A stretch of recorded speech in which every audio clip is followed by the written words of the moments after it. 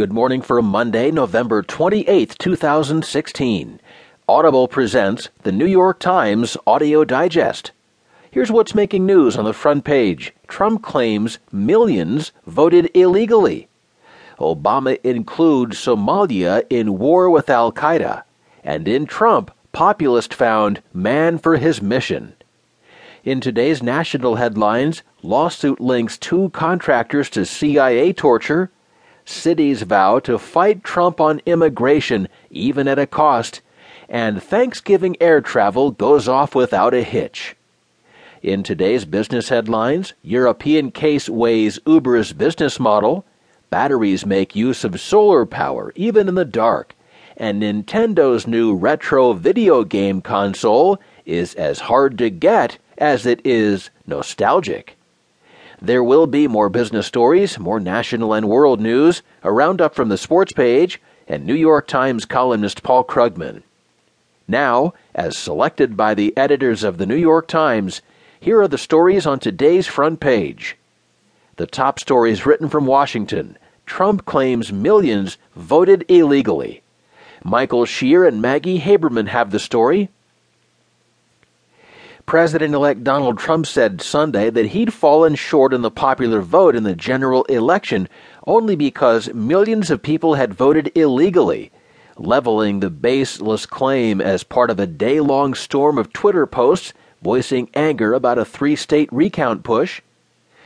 In addition to winning the Electoral College in a landslide, I won the popular vote if you deduct the millions of people who voted illegally, Trump wrote Sunday afternoon.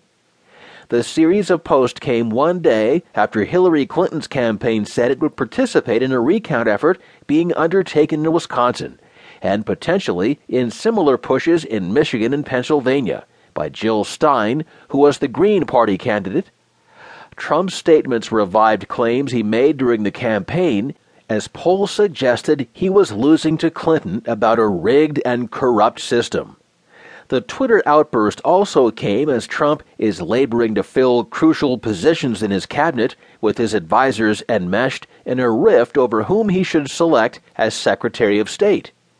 On Sunday morning, Kellyanne Conway, a top advisor, extended a public campaign to undermine one contender, Mitt Romney, a remarkable display by a member of a president-elect's team. In television appearances, she accused Romney of having gone out of his way to hurt Trump during the Republican primary contest. Claims of wide-scale voter fraud have been advanced for years by Republicans, though virtually no evidence of such improprieties has ever been discovered, especially on the scale of millions that Trump claimed. Late on Sunday, again without providing evidence, he referred in a Twitter post to serious voter fraud in Virginia, New Hampshire, and California.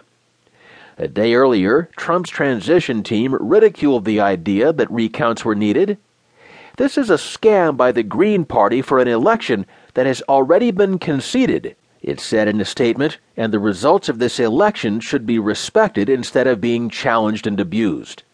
That message runs counter to the one Trump sent on Sunday with his fraud claims. If millions of people voted illegally, presumably officials across the country would want to pursue ballot recounts and fraud investigations.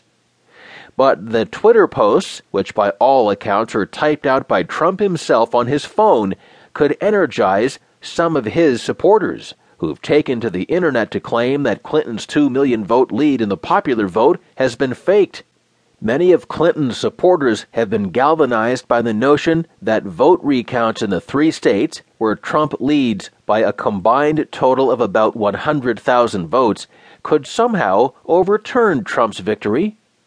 By announcing 3 weeks after Clinton conceded the race that it would participate in the Wisconsin recount, her team has helped reignite the contentious atmosphere of the campaign.